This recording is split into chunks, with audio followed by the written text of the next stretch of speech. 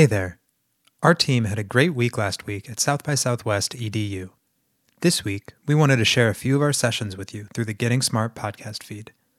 Today, we're bringing you a live podcast recording hosted by Shani Carruthers. The episode focused on culturally responsive real-world learning, and it ties closely to the work we're supporting in Kansas City alongside the Kauffman Foundation. We hope you enjoyed this episode.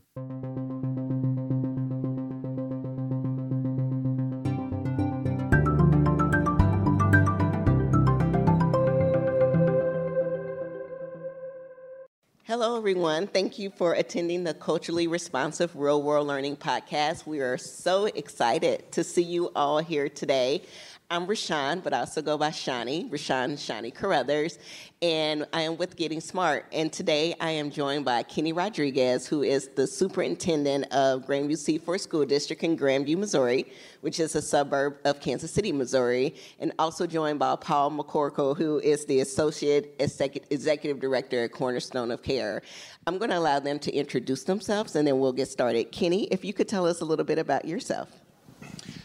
So Kenny Rodriguez, this is my 6th year as being superintendent. We are about 15 miles south of the Kansas City Metro, so certainly one tier off of the urban core. My school district is about 4,000 kids, so relatively small. It's about a medium-sized district in the state of Missouri, but we have a lot of different things happening in our school district, but we're about 4,000 kids. It's about 75% students with free and reduced lunch, about 70% students of color, whether that be African American or biracial. We have about 12% of our students now that are Hispanic or Latino, so certainly a growing population of Hispanic and certainly multi-language families, and so definitely a melting pot, so to speak, of a lot of different schools and a lot of different groups, but one high school town, a phenomenal community, but we're kind of sandwiched in between a lot of different tiers. And so being one tier off, you have a whole other county about a mile and a half south of us. The state line of Kansas, we butt up against it. So literally you go across one street and you are then in Kansas on the far end of one of ours. And then we have another school district that is just to the north of us. So it's an interesting little area there, but a nice sized district and certainly a lot of wonderful kiddos and families. And Paul, can you share about Cornerstones of Care? My name is Paul McCorkle. I am starting, halfway through my third year, school year, as the Executive Director of Education for Cornerstones. Cornerstones is a nonprofit, family-centered, social, I always get confused exactly what we do because most of the organization is based around child advocacy, foster care, and family support. I run the education side. So it's a bunch of teachers working with a whole bunch of social workers. But my education side of it, we run 2 therapeutic schools. I'm also responsible for education of roughly between 40 to 60 kids that live residentially. And that's part of the tie that we have with Grandview. And that Grandview functions as our LEA for that campus. So one of my therapeutic schools is inside of Grandview's LEA. My other one is inside of the Kansas City Public School District as an LEA. Other part of my education team is BIST, Behavior Intervention Support, and we actually support school districts from Colorado all the way to Illinois, Nebraska, down to southern Missouri, and we just recently had a school district from California reach out to us, so we'll be doing that. And also inside of my group, we run a pretty extensive career tech ed that we'll get more into. The kids that come to my schools are students, are all IEP-based students. We are the end of the continuum. We are the most restrictive environment they have before they go into homebound, and it is purely based on behavior. So students are coming to me kind of as that last resort to be able to stay in school. And I run a K through 12 program. So I've got littles all the way up through the top end that we work through that. Yeah, thank you. As part of the work that we do in Kansas City, we work with a foundation, the Kauffman Foundation, around real-world learning. And real-world learning in Kansas City is a bi-state initiative. where schools from both sides of the state line in both Missouri and Kansas have an opportunity to really engage with some authentic work experiences or internship experiences or college credit, et cetera. Through a survey of lots of stakeholders, it was determined, as most of you all know, that graduating with a high school diploma is no longer enough. They need something a little bit more to be prepared. So as part of the Real World Learning Initiative, students now have the opportunity to earn what we deem as market value assets.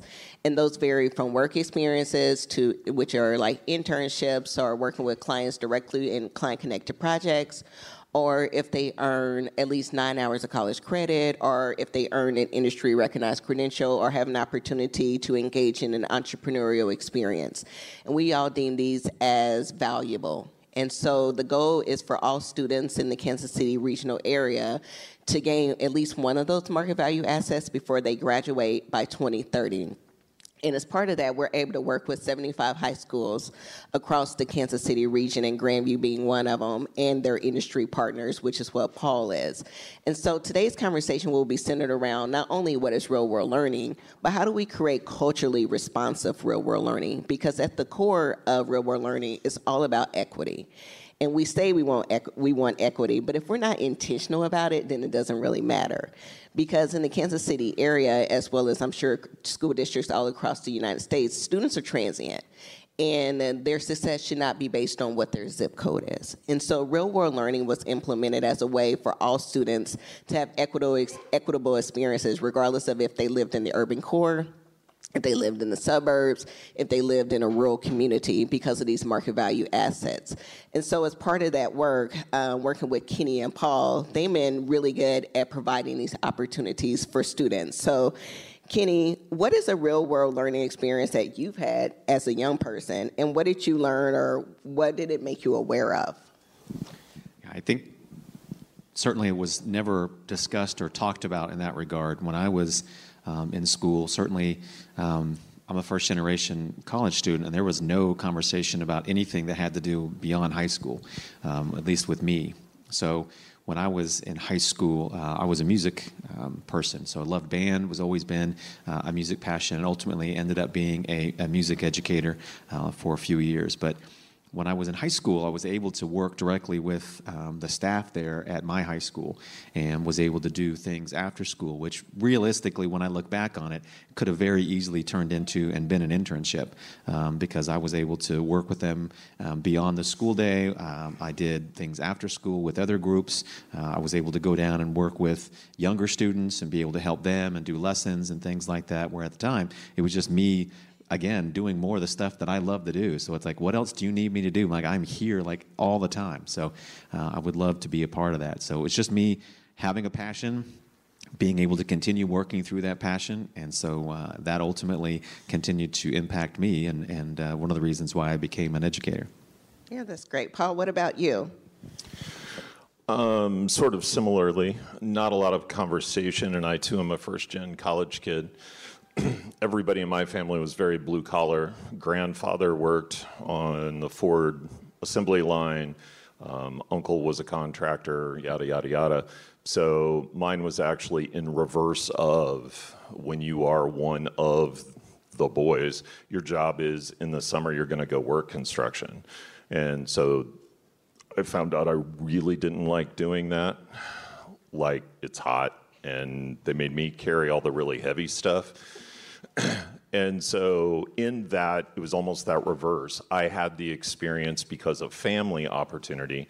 And then my summer after my senior year, before I was going to college, which I chose a college because that's where my best friend went, honestly, I got involved in a summer camp. And so I was responsible for a whole bunch of little people, and I kept them alive all summer. It was pretty impressive for an 18-year-old. But I realized this is something I really like doing. I like working with little people, and thus went on to have an elementary ed degree, and my first teaching job was kindergarten. So it was kind of that experience, but I got it through my family. Yeah, it seems like for each of you, for your real world learning experience, kind of it's kind of by happenstance. There wasn't anything intentional about it, and unfortunately, it seems like students are still kind of getting to it by accident. So as we think about real-world learning, Kenny, how does that increase equity for students? How does that increase the economic mobility for students? Well, for us, it's about access. I want my students to see themselves being successful beyond high school. And so, first of all, when you go down to elementary, because this work cannot start when they step foot into high school, it has to start earlier than that. And for students to be able to see themselves being successful in some other field. In elementary, it's still a lot of, I want to be a doctor, I want to be a lawyer, I want to be a policeman, I want to be a fire, whatever that may be. I want them to see themselves being able to be successful at something different. So it's opening their eyes to what's possible for them. Let them see themselves in other people. So some of that is working with other community partners so that they see people that represent their group and see themselves being successful, whether that be a female, whether that be LGBTQ, whether that could be race, just something where they can see themselves being successful. So once you start opening those pathways, I have students now that in elementary school are talking about being project managers. Like, what does that even mean? Well, now they see themselves and see a lot of this stuff happening. So for me, it's opening their eyes and being able to provide that access, because I want students, when they graduate from us, to have a path. I don't care what that path is, whether it's college or whether it's a career, but I want them to have a path, and that we've defined that they've maybe done some of the things that are like, well, I know I don't want to do that, but I want them to be able to explore that and experience that with us, so that way when they leave us, they are prepared for what life's going to be after high school. Yeah, and Paul, you mentioned that as part of your community, you're kind of the end of the line before it goes kind of to the next level. So how do you go about increasing that equity and access for your students and the economic mobility? So many of the students that I work with, whether they're in our school, they're in residential, or they're in foster, we actually have some transition housing as well. So effectively, we're talking about homeless youth. These are really underserved populations of every group you can think of. That's the group that's landing in either one of my schools or one of our programs. So we work diligently on teaching all of them the skills they need to be successful. Now, we do it based in our career tech ed and our different programming. And one, I shared with Kenny earlier, I got an email from one of my principals and told me that this kid came up. She graduated last year, and she was in our construction trades. And our construction trades does just that, but we're a nonprofit, so how do we fund it? Our kids make things and we sell them. We sell them at pop-ups. We do the cool, Saturday morning things, and we catch people and we sell them cutting boards and yada, yada, yada. She wouldn't talk to people. And so we worked at facilitating her ability to have those job-ready skills. She didn't go into construction. That's not where she went. But she came up to school and said, I'm fully employed. I've been employed. I have an apartment. I have my own car. I'm making it. That's what we're looking for. I'm looking to take that incredibly marginalized kid and say, I'm going to teach you those skills so that you can make it. Because when they look at their surrounding, what the community they're coming from or the family they're coming from, they don't have that safety net. So that's what I'm working towards. Yeah, real-world learning truly creates an opportunity for students to change the trajectory, not just for themselves, but for everyone that comes behind them, for their whole family. And here at South by Southwest, we're here obviously for these great sessions, but also for networking opportunities. And students don't often have the opportunities for those network opportunities, because we talk about it's about who you know, but most importantly, it's about who knows you. So why is it important for students to build that social capital and professional networks while in high school? Kenny, I'll start with you. Well, again, just because that's the way that the world works. So everybody here is still doing all those things. So if we're not teaching them those skills while they're in our schools, then we're not preparing them for what the world really is going to be like. And so we need to make sure that they understand that. So developing those opportunities. We have students that will do a client project, so they get to go pitch their idea, and they get feedback from the client, and it's not always necessarily fantastic feedback. So how do they take that? How do they understand that? We had a couple different groups that were pitching an idea, and their idea wasn't selected, and somebody else's was. So they had to take that feedback of, how did that work? And, not just collapse in a shell and say, well, I'm never trying this again, but then what did you learn from that? So let's take that information. We learn from failure. We have our entire lives, and yet we still think, let's protect our kids and make sure that they don't fail. No, they need to fail to learn, but they need to do it in an environment where we can help grow them and understand, why did you fail? So what did you learn from that? Let's take that opportunity and make sure that you take that into the next piece. So if they don't have those experiences, then we're setting them up for even further failure when they leave us. We need to make sure that they understand what that looks like, because those opportunities are what's going to make sure that they're successful and they move forward. So part of what Kenny was referencing, Paul, was essentially essential skills. How do you make those really visible for students so that they don't feel like failures, but instead there's some really key components like collaboration and problem solving? How do you make that clear for them that this is what you learned, that this and this is now how you pivot? So kids in a therapeutic day school are not collaborative. They don't want to work with anybody, and they have absolutely no problem telling you with the most colorful language what they think about the situation. I'm from that world, and I'm going to work real hard at not using any of that language myself. I'm just going to throw that out there. So when they come into our career tech ed, we talk very specifically about, we are intentional. To have a job, you have to X, Y, and Z. We're not going to gray, kind of talk about, we're going to say, you are late and you're not going to get paid for that time. If you're in our advanced internship program, so you go through our intro and you go into our advanced internship, we pay our kids. They do work, we pay our kids. We also partner with other nonprofits in Kansas City that they have funding. They pay the kids. So we are constantly teaching them, all of my people, and that is the one thing that we constantly talk about, is not necessarily what they're doing in landscape management, but it is, how is the student, how's the kid learning those skills? We identify this particular kid is not great at X. How are we helping the kid do that? And what are they doing? And how are we getting them through that? Trust me, every kid knows when it's payday. They do. And we have a process in which they get paid, and we tie that into it. Hey, you don't like it when we don't get that check to you in a timely manner. How do you think your boss is going to feel if you're not on time, if you aren't prepared, if you don't complete your work? And we are giving them that opportunity to be successful and fail with support, but we're being very intentional about that training situation. Yeah, absolutely. And I just want to remind everyone, if you have any questions, please submit them through the South by Southwest app. Just click on this session and click on Engage, and we will get to those during the question and answer session. Paul, how do you make a workplace culturally responsive? What does it mean to be culturally responsive?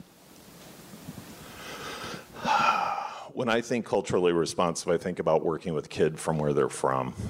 And if a workplace was going to say, I want to be culturally responsive, I think that's the first step, is identifying the fact that you have to work intentionally at it. I work with kids from every background, and my organization, just in the entity that it is, works to be inclusive of all groups and identify and recognize and honor. That's what we do. And if I'm an engineering firm, and that's just not the way they think, but you have a leader that says, I want to be, that's the first step. And then reaching out to organizations that are doing it, that can help you lead through.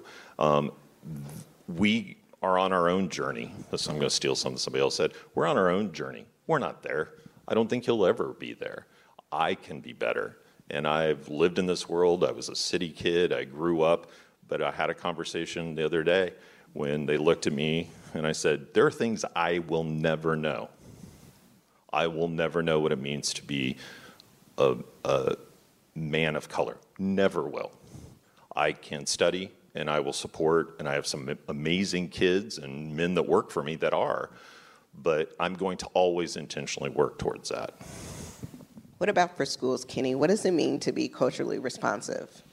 I think, very similar, but I mean, for us, it's really being able to build relationships with, individuals that are different than your own. We know nationally we have most of our teaching staff is white. Same with us. I got 70% of my students that are of color, and I have 70% of my teachers that are white. It doesn't mean that we can't build great relationships with kids. We just have to understand what that means and what that looks like, and then have to be ready that sometimes it's not pretty. It's not always perfect. It's going to be a little bit messy, and it's going to be a little bit ugly at times. Their lives at times are a little bit ugly and messy, so we have to make sure that we help them navigate through that. One of our core goals in my district, it's a board goal, and one of my personal ones for the last 6 years since we've been superintendent, is cultural competency in my school district. So we do PD twice a year with every one of our staff members, and so we do modules, but I want every one of my staff members to understand that, because whether it's the first moment that a student walks on the bus, that's the first experience that they're going to have with somebody that could build that positive relationship with them and understand what that might mean and what they may be coming into, what they may have gone through the night before, and the problems that they had maybe on a Monday, and what they may have gone through over a weekend. Food service workers, our custodians, everybody in my district will go through those particular pieces, because they can all build positive relationships. It takes all of us. It's not just the classroom teacher. It's every single person. So I think making sure that you have that environment, that students feel welcomed, that they feel valued, and that their backgrounds and their past and the things that they bring with them every single day when they walk in the classroom and they walk into the schools are valued, and that people understand that, and they're building that relationship with them in spite sometimes of some of the messiness that may be going on. So we're just going to have a keep it real moment for a second. When you're saying that, Kenny, that's great. And lots of school districts go through the PDs of the cultural competencies and whatnot. How do you know that it's working? Or how do you know that they're just not checking it off the list? Because I know we've all gone through PDs just because it was required, but it didn't really shift the behavior. How do you know that it's working? So I'll say a couple different things, because this is something I think about constantly. I was in a 40,000 district in Tulsa where I was a director, and we did the check of the box. We did a great PD. It was phenomenal. We had amazing conversations, and then a year later there was nothing left. We didn't do anything else to continue that. So the first thing that I said whenever I wanted to do this was going to be an ongoing thing, that this can't be something that we do for a year or two and then stop. So it is a constant thing. Brand new teachers coming in, I do a module with them. We do this continuously. So that's one piece. Yeah, that's nice, that's pretty, but does it really change the mentalities? Sometimes yes, sometimes no. There are still challenges. I would say, quantitatively, I think I do surveys with students, and I'm starting to see that shift happening with the data there. Qualitatively, I have conversations where people come up to me and go, man, somebody said something the other day, and I think 5 years ago I never would have said something back. But now I just felt like I needed to have that conversation of, hey, can you explain to me what you meant by that? Because you said this, and it just kind of hit me the wrong way. And they're having that dialogue back, and that's an uncomfortable conversation to have. This is not easy to be able to do. But I also, every single year, and I'll say it again this year, and I always tell my principals when I'm going to do it, but I tell my teachings, hey, staff, this is what we're going to keep doing. These are the emphasis that we're going to put on everything that we do in this district. If that's not for you, then please find your bliss. I want you to be happy wherever that may be. And I know right now when we're talking about staff shortages, that's not the smartest thing to say, but gosh, I would rather have a substitute that cares about kids and being in there that really believes that all means all than somebody else that tells me that they believe all means all, but then is going to do something completely different when they walk in the classroom. If I didn't think it would make a weird sound, I would do a mic drop at that moment, but I'm not going to. Paul, how do you respond to that? Because yesterday when we were talking about creating brave spaces. How do you help to create those brave spaces for the students that you serve, and how do you use culturally responsive real-world learning to do that and to keep students engaged?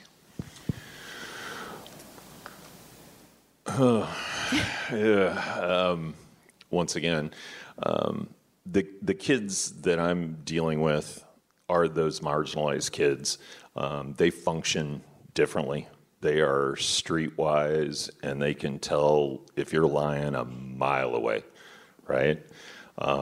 So when we talk professional development, when we talk as a team, whether I'm working with my principals or our career tech ed, we have to be authentic. We have to be the person who actually is.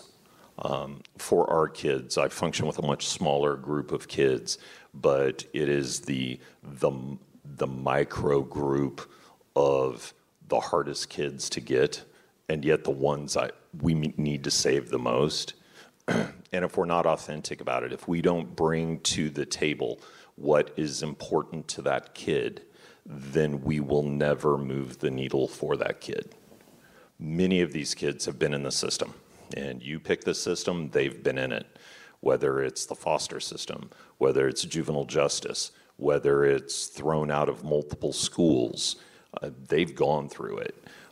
They've heard adults say things to them to check the box. And they will also be the first ones to call you out. It is humbling to see a 14-year-old know an adult is just blowing smoke. The kids also know I'm the principal's boss. That's the way they look at me. So if I'm on campus, Ms. McCorkle, we need to talk. Principal's just like, and I'm like, all right, what does every kid want to complain about? Food, right? Okay, and this is something Kenny and I just talked about yesterday because he got an email from a middle schooler requesting something, and we both said, that's excellent. We have empowered our kids to know that they have to walk a process. They have to walk a process, and they have to know how to walk through that and do it in a way that gets them what they want. Like I said, my kids usually use more colorful language. But in that process, as adults, we have to approach it. Where's the kid come from? What is important to the kid? Where does he come from? Because the kids that come to my school, where Kenny has a regular school district, I contract with 32 different school districts across greater Kansas City and then way out. I have kids that ride an hour and a half to go to my school from very rural. So their experiences are radically different than kids that usually live within a geographic area. So we bring a pretty diverse group of kids together. And we have to be authentic. If we're not, we lose it quick. So Paul, you were referencing kind of meeting kids where they are. How do you get kids to truly see that they're a part of their community? So whether they're at a grocery store or at a park, so many times when people see kids who maybe don't look like them, they are sometimes fearful and don't create sometimes the most welcoming atmospheres. So how do you either use real world language or real world learning or creating the brave spaces, et cetera, to help kids connect to their communities in a stronger way? Our career tech ed, our activities that we do are out in the community. I mentioned the pop-ups. Our kids staff the pop-ups. I have a couple students that, oh my gosh, I mean, ice to Eskimos sort of selling ability, because nothing is better than to have this young man talk about how this is going to help provide. He never throws in there, oh, and by the way, I get paid. He never throws that part in, right? It's just funding for our program, and later we laugh. We put them in the situations. We talk about, like I said, we have to be very intentional. We talk about this is what you do, this is how you work it. We have culinary. So our kids go through a culinary program. They work and intern in professional kitchens. So we have to teach them, hey, this is what you do. This is how you act. This is the expectation. You're going to get yelled at. You're going to get mad. It's going to be hot. You're going to be tired. What do you do? And guess what? They all fail at some point. All of them. And we are there to pick them up and start it again. Our hope is that when they leave us, we've done it enough that they have that skill ingrained. And so we put them in this situation. We go out there. My littles go on field trips. I've got a class of first through third graders.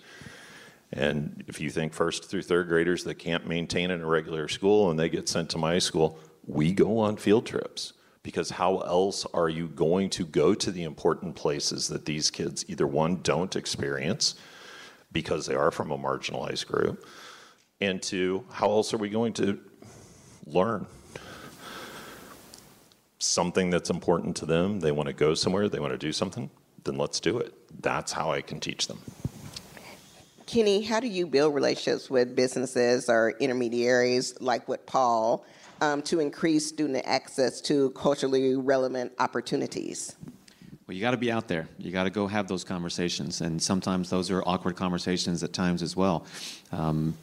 Especially if a business has not had a positive experience with your school district for one reason or another. But you, especially now, it's a different conversation because they're struggling for a workforce. So we're talking to them about, hey, why don't you help us shape what's happening here? Why don't you help us come to the table and be a partner? So it's going to all of the chambers of commerce. And I actually have 3 different chambers of commerce that I am actually a part of that I can go and talk to and get businesses a part of. But it's also just going and talking to businesses. It's seeing that new business come open and going there and building the relationships with them. These are incredibly difficult jobs, but a lot of it, again, comes down to just building relationships with individuals and then getting your kids a part of that conversation too. What are we missing? What are the experiences that you're looking for? Again, we tend to forget student voice. We talk about it a lot, but how do we really authentically gain student input in these conversations? And what are you missing? What are the experiences that you would like? And then let's go find that experience, that business, that career set to make sure that you get that experience while you're here with us. What do you say to the educators out here that said, I've tried to connect with businesses, but they won't call me back or nothing is really coming from it? Like, how do you help them? I think it depends on where you are. What I would say is we have a little swath, like I said. So sometimes the people south of us don't really want to talk to us, and sometimes the people north of us don't really want to talk to us. One of the creative things that we're working through in the Kansas City area is I'm a one high school town, so I'm 4,000 kids. For some people that seems huge, and for some people that seems incredibly small. There are 2 other school districts within a very small geographic area. One is about 2,200 kids and one is about 6,000.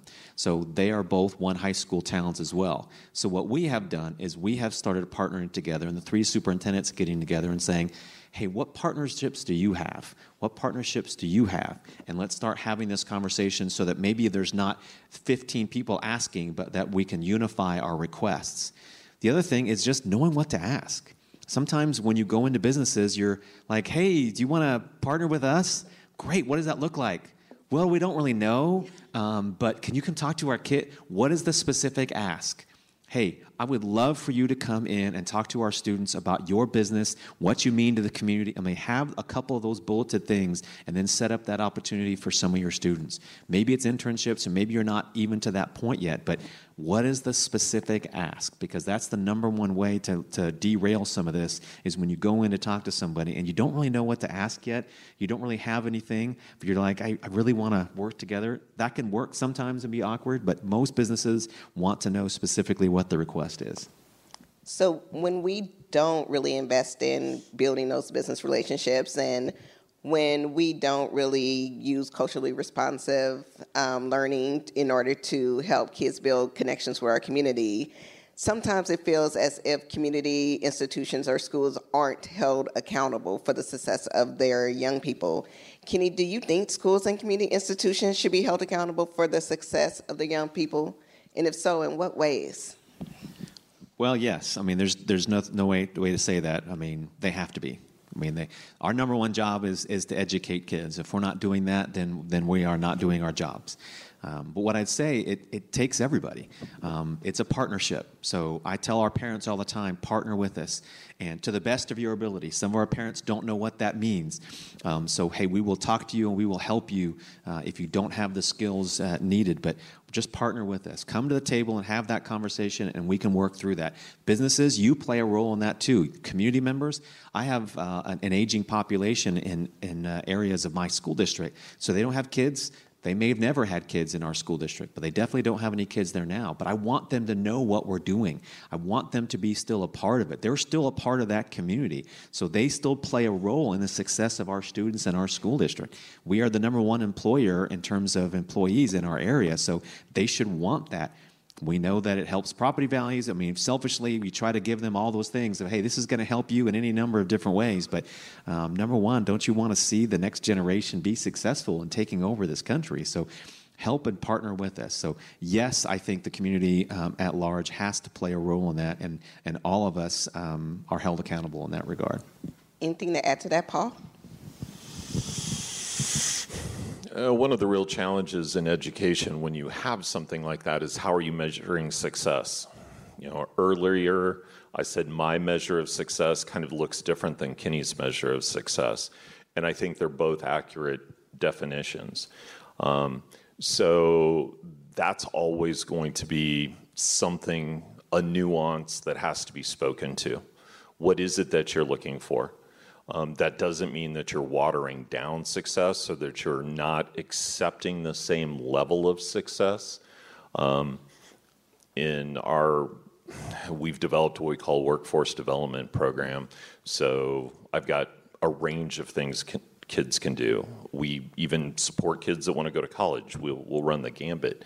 So we really do have to think, and all my kids have IEPs, and I'm historically a special ed teacher, so I think this way about individually, how am I looking at this and I'm helping this kid achieve what this kid wants? What does that look like and how can I do it? And how can we be accountable ourselves and how can I assist school districts in doing that? Something that kind of came out of COVID is our behavior intervention support team who works very closely with all of Kenny's schools. They developed some parent training. So if you think about the way a school usually runs and what the structures are and what your culture is and how you kind of run your classroom from a teacher standpoint, we started to work with and do some trainings with parents to give them the same language. Not just, hey, here's the bullet points of what we do in school, but hey, this is the pedagogy behind this. Didn't use the word, but how many people in here who have children learned how to be parents other than from your own parents? And what if that didn't work well? You know, did you really read all the books? I think I read one, What to Expect When We Were Expecting, and once I was done with that, I didn't read any more books. But I read the whole thing. I was scared. I didn't make it through all of that one. I was really scared. So we started working with parents to give them more skill sets so that parents could partner with, so that we could change what that definition of success is and continue moving that forward. I function kind of in a micro in our own education, but then I get to function in a much larger way with many school districts. So it really is kind of that symbiosis. Kenny talks about who he works with, and it's very regional once again. We're intentional about who we partner with. We look for companies that are owned by women, are owned by minorities, we intentionally seek them out.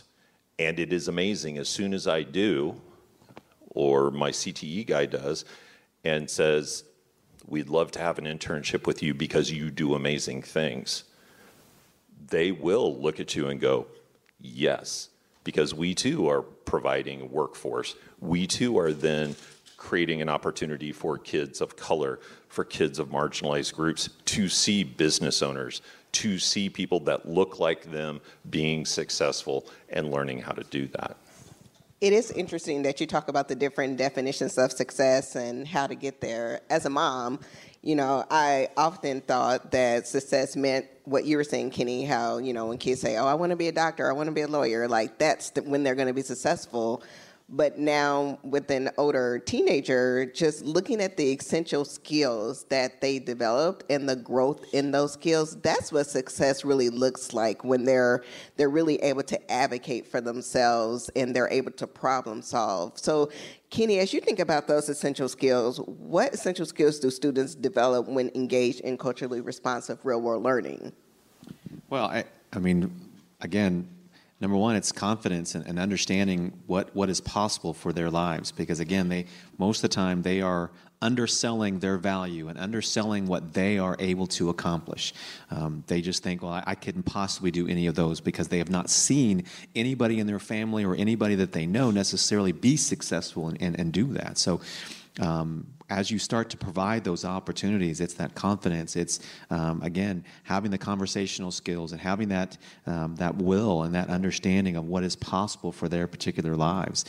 We've had students go out and we're trying to change the internal environment in our schools so that we can be more understanding of that. Because as they go out, they start to see that value a little bit more than they do even with us. So I think as they continue to get those particular confidence, and again, going back younger, I mean, I've had second and third grade classrooms do debates and debate back and forth. And so that itself is an understanding of having a topic, and it doesn't matter what the topic is. For them, it was video game time, but having video game time be your topic, but researching something, being able to have that conversation and debate back and forth and have an argument of why you need to be able to do something, those are skills, those conversational type skills. And again, I call them essential skills as well, but those are what the companies want right now. When I talk to people about what you're looking for high school graduates or people that you employ, very seldom do they say a degree. Very seldom do they say that they're saying, I want people that can actually have conversations, that can disseminate information, that can work together in teams, that can actually have these particular skill sets, that none of them are going to be on standardized tests. None of them are going to be on any of the credits and things like that you see on a diploma, but it's going to be things and experiences that they have while they're in our schools. Paul, when Kenny's talking about those successes and those essential skills, I'm sure that you probably deal with students, especially Black boys, who are experiencing like vacant self-esteem, like it's just not there. How do you help them to overcome it so that they can even begin to work on an essential skill? It goes back to building a relationship. As I mentioned, very quick to assess who you are and are you authentic.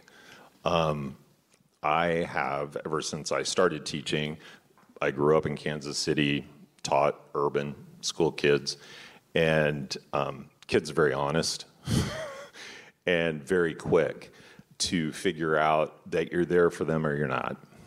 So the first thing is building that relationship so that they know day in, day out, I'm going to be there for you. And it's not necessarily me. It is one of our staff. It is somebody that they work with that they feel confident and able to start that movement.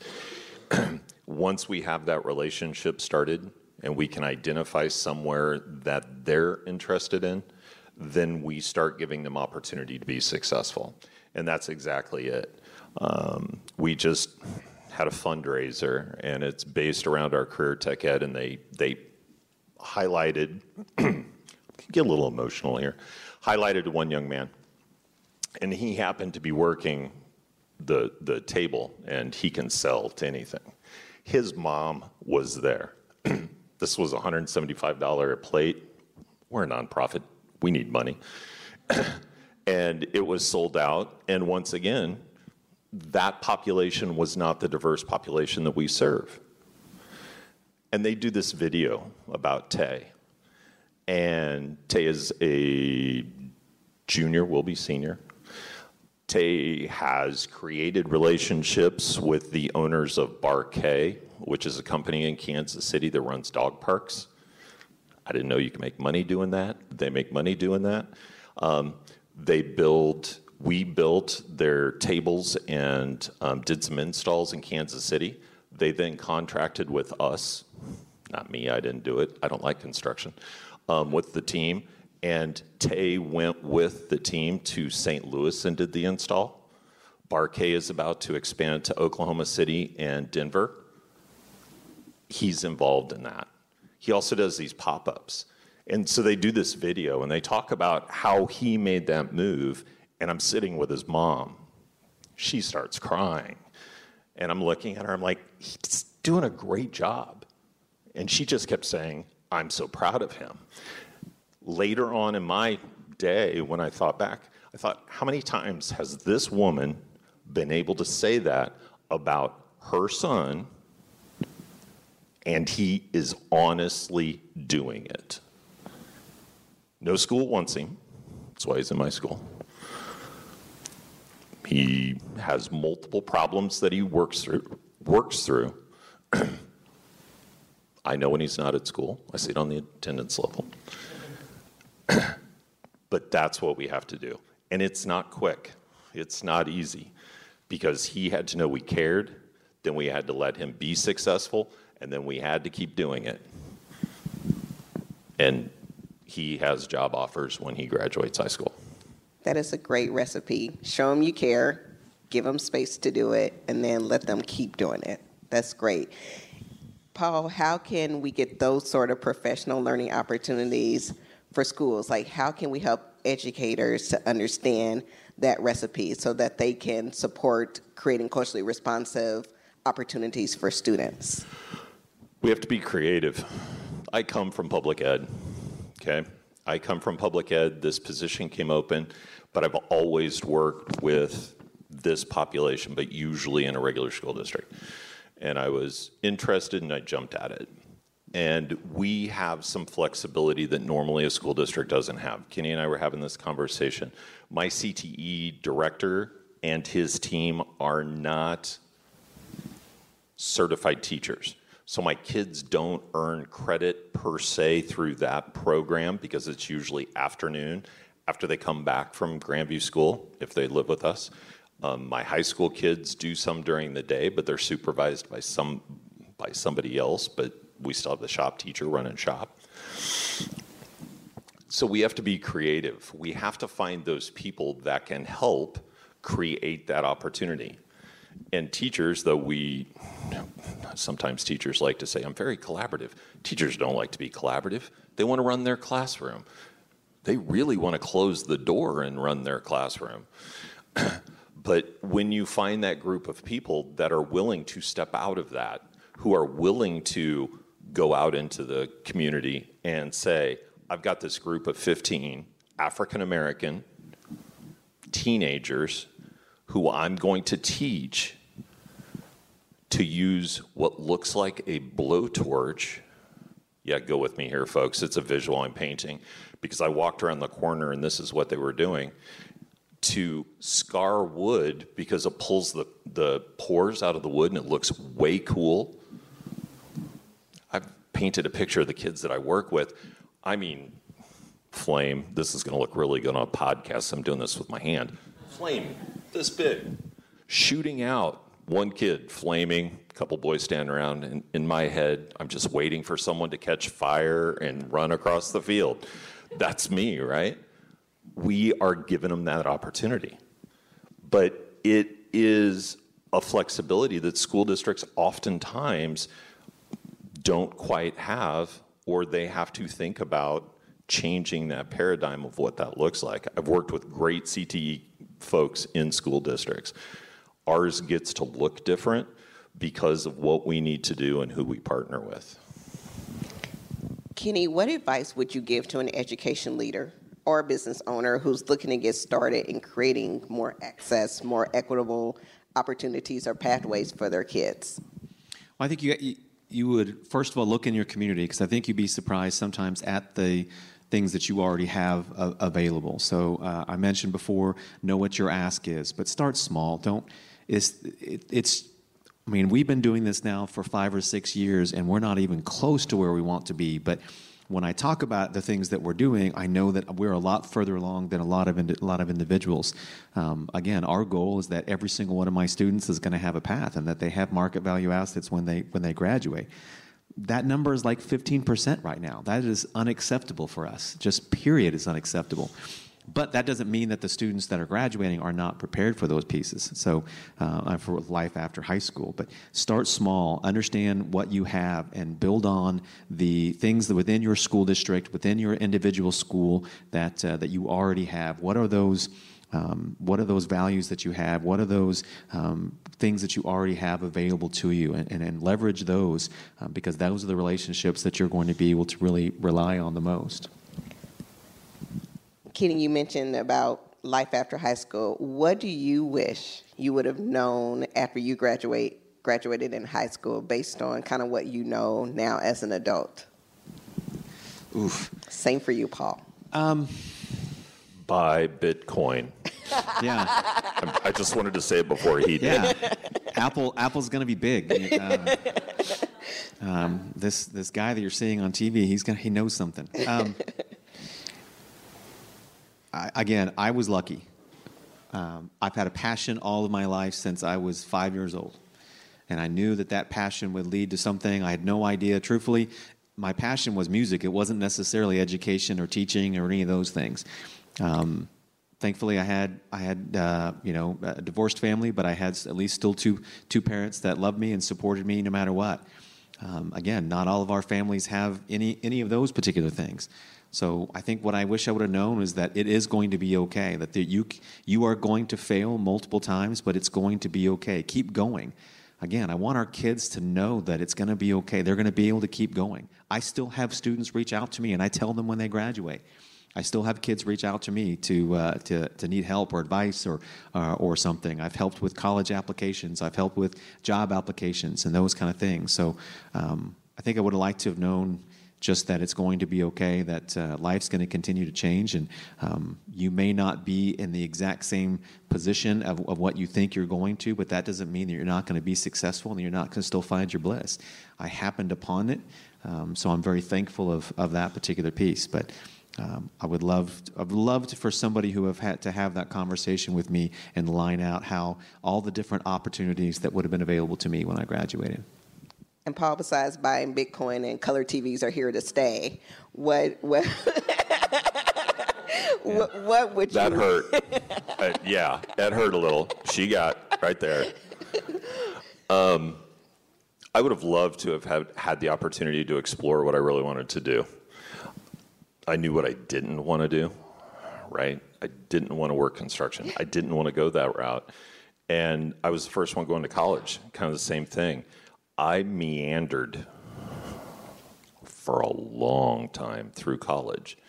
And I would have loved to have had some opportunity for some direction, not someone to pick for me or to do something like that, but to have had the opportunity to kind of explore, hey, this is something you can do. I didn't know. I mean, I honestly didn't. And I wasn't joking when I said I went to a university because that's where my high school best friend went. He went on a college visit, asked if I wanted to go. I said, sure. I filled out the application. I got accepted. I like school. I did like school. Many people who go into education, we enjoy being there. I mean, you don't choose a job that you don't want to do. But I didn't realize that that's kind of how I was going to keep going. So for me, that, a little bit of direction, I would have loved to have had that. All right, and just one last question before we close out here. One of the perks of being in Austin or in Texas is some really good tacos. I had some amazing steak tacos for breakfast because you can eat steak tacos for breakfast in Texas. Kenny, and then Paul, what would you put on your dream taco? Gosh. Paul, you can go first if you... I got this. Okay, go. Okay, where'd we go to dinner last night? Yes. Hop Daddy. Hop Daddy. They have this fries that have kind of a honey, hot, Sage on the fries. We're from Kansas City. We like barbecue, right? So if I'm creating, and I love tacos, it's all of it. So it was like a pulled pork taco, and you can go carne asada or something along that line. With that sauce from Hop Daddy last night, I'd be good. Nice. Kenny? Tortilla's got to be fresh. There's Right. there's a piece to that. I don't like hot just for the sake of hot, but I love chilies. I love any kind of hatch. I love any of that stuff that gives it that spice. But I love steak tacos. I mean, I love steak, but pork. I think I could do any of that would be great. Doesn't need much of anything else. It doesn't need really salsa. It just needs some of the natural flavors and stuff, and a little bit of maybe pico and stuff. It's amazing. Well, y'all aren't tacos, but this has been a dream. So thank you. I love the simplicity of the conversation we've had, just like your tacos. It's just like education. Keep it simple, keep it foundational, provide awesome opportunities for students, and make sure that students can be seen in every piece of the work that they're doing in high school. So just want to thank both of you. Do we have questions? Oh, let me see. Hold on, we're not done yet. Yeah, sorry. Did anybody write any questions? Are there any questions? If you can ask it, and then I'll repeat it. That way it can be heard. So we do something similar, but our district has come back and asked us to submit the metrics that we would like to be used in order to evaluate the efficacy of our programming. My question for you guys is, what are you guys using? I didn't come up with this, and this would probably dictate what not only the second largest district in the country will be using, but, and I don't have any. Yeah, so the question is, and I'll just repeat it for the purposes of the recording, about the metrics that are being used in the districts or in the work that you all are doing to gauge this work. Yeah, so for the entire KC Metro, I think one of our metrics, again, that we decided to align was in the market value assets. So how many of our students are going to have these opportunities, whether that be college credits that they receive while they're in high school through a dual credit opportunity, whether it be an internship, the client-collected projects. And so really trying to see how many of these opportunities do all of our students have while they're in school with us. And so that's one of our metrics there. But truthfully, it's also, none of us have mentioned standardized tests once while we've been up here. That's, purposely trying to avoid those kind of things. But we also still live in that world. We're still going to have to live in those particular, world around that. So we still have to find the balance of when do we find time? When do we find time to do these things? So again, that's why for us trying to do a little bit younger in that regard. But I think this increases graduation rate. We're using attendance because we're making it more viable for students and making them understand that this is really valuable for them. They want to be a part of it because it's more real. I've had kids that go out there that go into a job and they're like, that's real. That's like the real world. And they come back to school like, well, that's just school. Like they don't see a connection to what we're doing and the real world. So this work is going to make them a higher attendance rate. It's going to make graduation rates higher. So those are all different metrics that we're still using to show value in this particular regard. I wonder, because I'm also an alternative ed study. Oh, yeah. I'm also thinking along the lines of wellness data and looking Yep. at, how the child is performing, or whether they have access or they're using the access they have to wellness data and the impact that that's having on maybe their internship opportunities. It's okay to admit that it's not there because I think Yeah, so I'm going to repeat the question, Paul, just for the purpose of, in an alternative ed setting, when you're thinking about the wellness data, what's out there? Is there any data out there or anything that you all are using? So we use a couple different metrics, a couple different assessments. I mean, of course, we take the ACEs on our kids, and they win, right? They get all the points. But there are also a couple mental health metrics that we use. And I'm not one of our clinical managers, so I can't pull it right off the top of my head. I'll gladly give you my email. And so we do that metric when they come into the program. Then we usually do a yearly metric as we go, and we look at progression in actual mental health. So we're looking at that, and then that tied with their success in school. I can't speak to a direct correlation, but as Tay, who I talked about before, became successful, he started attending, and his scores on his mental health assessment started to improve. So I have a clinical team at both schools, so we have a very intentional clinical piece working with our students in the mental health setting. So it is something that we also normalize, definitely not something that we spoke about here, but in our setting and in my world, it is very normalized. It is not something that our kids just don't do. So it is part of the assessment and part of what we do to walk through. It's not something that's going to prevent you from graduating or anything else like that, but we definitely have that metric that we look at. We survey our kids too. So when we survey our kids of, do they have one adult they trust within a building? I mean, questions like that we measure over time of, is that increasing? Do they feel safe in our schools? I mean, all those particular kinds of metrics, and do they have somebody that they talk to while they're at school, whether that be an adult or whether that be another student? So those are certainly some of the social emotional pieces that we do. And truthfully, part of our partnership, the way that this actually started was for us trying to increase social emotional supports in our district. And so I knew that I could go out and hire another social worker, but that's not really going to get the impact that I need. So I partnered with a behavioral and supports with the Cornerstones of Care to come in and provide some of those family supports for our families and our students through external partnerships. So, but we do measure those things as well in terms of every year. But part of that is also surveys with our students. Are there any additional questions? Okay, well, again, thank you all for being here and talking about culturally responsive. Thank you for everyone for attending.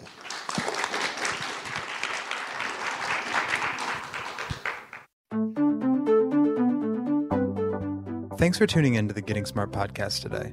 We want this podcast to be actionable, insightful, and a great way to learn about what's next in learning. In order to stay on the cutting edge, we need people in the field to tell us what they're hearing, what they're wanting, and what they're needing to learn more about. Got a topic or a guest in mind? Send your recommendations to me, Mason at gettingsmart.com. And if you like what you're hearing, don't forget to leave a review in Apple Podcasts or subscribe wherever you listen. Feel free to share the podcast on social media using the hashtag GSPodcasts. Thanks so much.